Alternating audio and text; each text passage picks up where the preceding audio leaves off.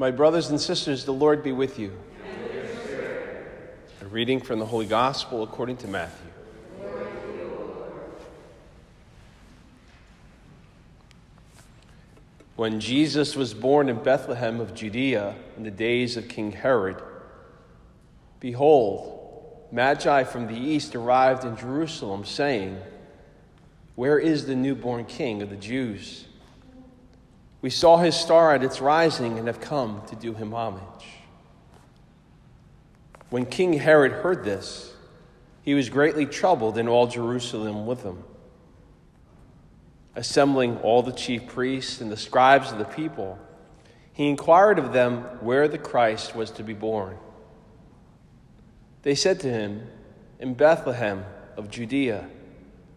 For thus it has been written through the prophet, 'And you, Bethlehem, land of Judah, are by no means least among the rulers of Judah. Since from you shall come a ruler who is to shepherd my people Israel.'" Then Herod called the Magi secretly and ascertained from them the time of the star's appearance. He sent them to Bethlehem and said, "Go and search diligently for the child. When you have found him, bring me word, that I too may go and do him homage." After their audience with the king, they set out, and behold, the star that they had seen at its rising preceded them, until it came and stopped over the place where the child was. They were overjoyed at seeing the star, and on entering the house, they saw the child with Mary, his mother. They prostrated themselves and did him homage. Then they opened their treasures and offered him gifts of gold, frankincense, and myrrh. And having been warned in a dream not to return to Herod, they departed for their country by another way. The Gospel of the Lord. Praise to you, Lord.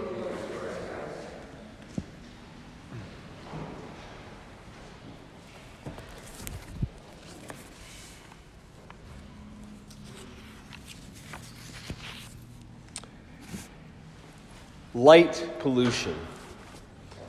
First time hearing that phrase, light pollution, I was convinced it was a joke or something.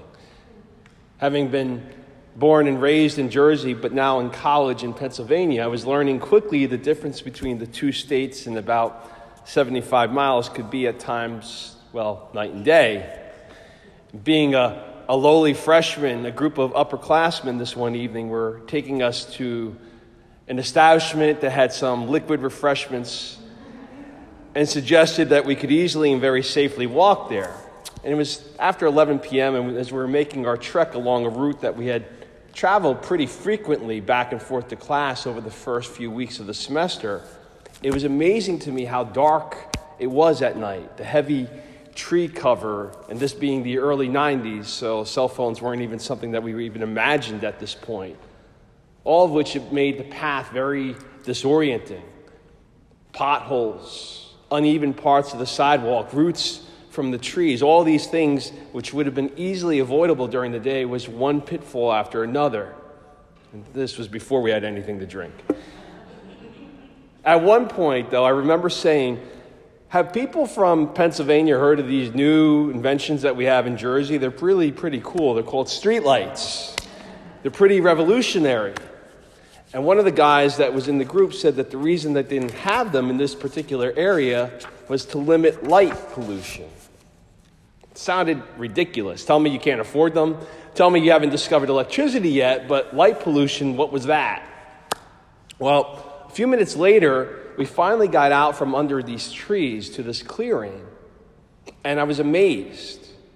In my 17, now almost 18 years of life at that point, I never had remembered seeing a sky like that, so clearly seeing light from stars. And it was just amazingly beautiful. I couldn't imagine how this is really the first time I could remember seeing stars like that. I mean, I was only 75 miles from home. It's the same sky that's over our heads. But I guess there was something to all that unnatural manufactured lights that we have out here that can dilute the darkness, but can also obscure the natural light. Who knew that light pollution really did exist and the effect that it could have?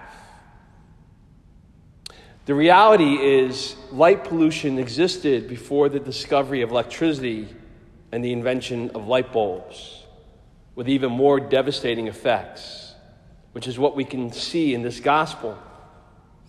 The story of the Epiphany turns our focus on these wise men traveling, as the carol goes, from Orient Are. In other words, they're coming from the ends of the earth. Yet if you think about it, how was it that they saw this star? They set out to follow it for some time, while there it is right over King Herod's head, and he seems utterly clueless about it. He didn't see it. He doesn't know of its importance. You would think Herod, being the current king, would be on top of things and not getting information about his successor from these complete outsiders, which is what they were. These magi, these kings of the Orient, these wise men from the East, represent the entire non-Jewish world. They had not been enlightened by God's word. They weren't followers who knew the prophecies or the hopes that the Jews had treasured and longed for from their Hebrew scriptures from the Old Testament. But with Jesus' birth, things are changing, and it will even exceed the grandest of expectations that the Jews had. God's light pierces the darkness of the non-Jewish world as it radiates this night sky.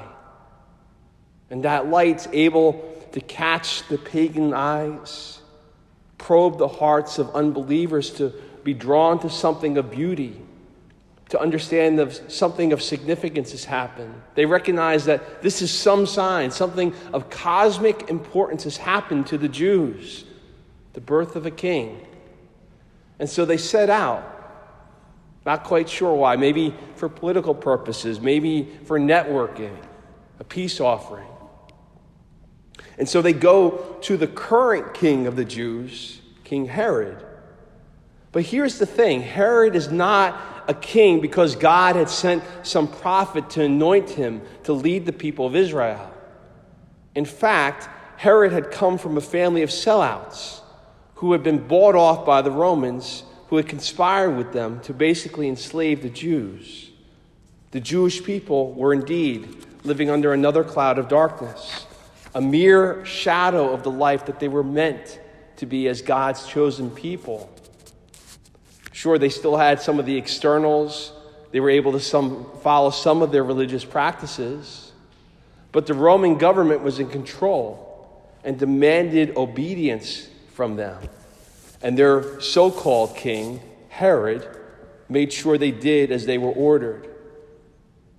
I guess we could say, sadly, concerns of foreign interference impacting how people lived, or questions and concerns and debates over religious freedom, as well as finding hypocrites in religious leadership. Sadly, none of these things are new, but I digress. Herod knows he's a fraud. He knows he's not God's anointed one. In the deepest recesses of that darkened soul, he knows he's sold his people out. He's been unfaithful to the Lord, the God of Israel, the one who had led his people from slavery into freedom. The phony light that he's been basking in, his ill-gotten power, his wealth, the trappings of his office, this light pollution had completely distorted his vision, making him fool himself into believing he had any authenticity or legitimacy to be on that throne. One reason we can call these men wise men was because of the clarity of sight that they had, which leads them through the darkness to the true light of Jesus. And once there, the contrast couldn't have been greater. The excesses of Herod's palatial residence compared to the simplicity of the home of a carpenter. Herod, surrounded by slaves, serving obediently out of fear to this lunatic's outbursts. as opposed to the love of the Holy Family of Mary and St. Joseph. The light of the star led to the light of the world, Jesus. And that encounter opened them up to hearing God's voice, who would direct them in a dream, just like it had to St. Joseph. And they traveled another way. These wise men demonstrate that once someone has a true encounter with Jesus Christ, they cannot help but be changed. For them, the very thought that the Jewish Messiah would be someone who would care, who would speak to, who would save not just the Jews, but all of humanity, is just beginning to come into focus, that first epiphany. That doesn't mean the darkness won't still try to fight the light or diminish its effect. Herod will be so threatened that his response will be to find every male infant born in his kingdom and have them killed with what was called the massacre of the Holy Innocents. The first of countless souls through the millennium who will offer their very lives in testimony to Jesus as the way and the truth and the life. And we know the passion and cross will await Jesus in response to his teaching and ministry. But in spite of all that, the light will constantly prove more powerful.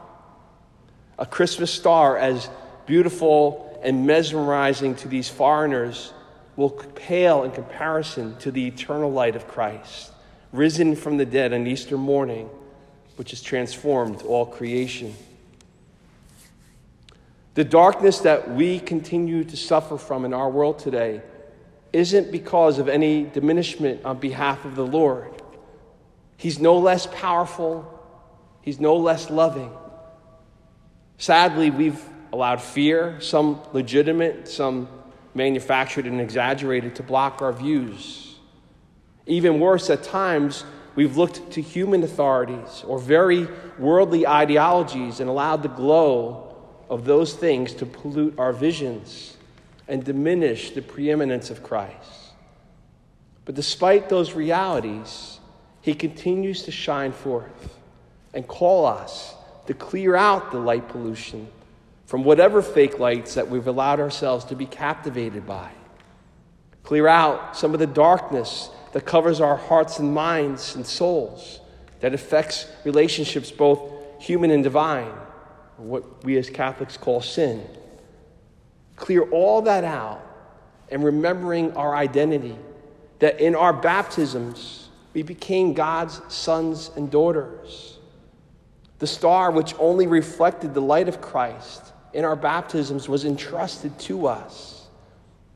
If we want that to radiate once more, then we need to heed the advice of a great saint, Saint Jose Maria Escriva, who said, "Kneel at the feet of the child Jesus on the day of his epiphany and see him, a king bearing none of the outward signs of royalty. And you can tell him, Lord, take away my pride, crush my self-love, my desire to affirm myself and impose myself on others. Make the foundation of my personality my identification with you."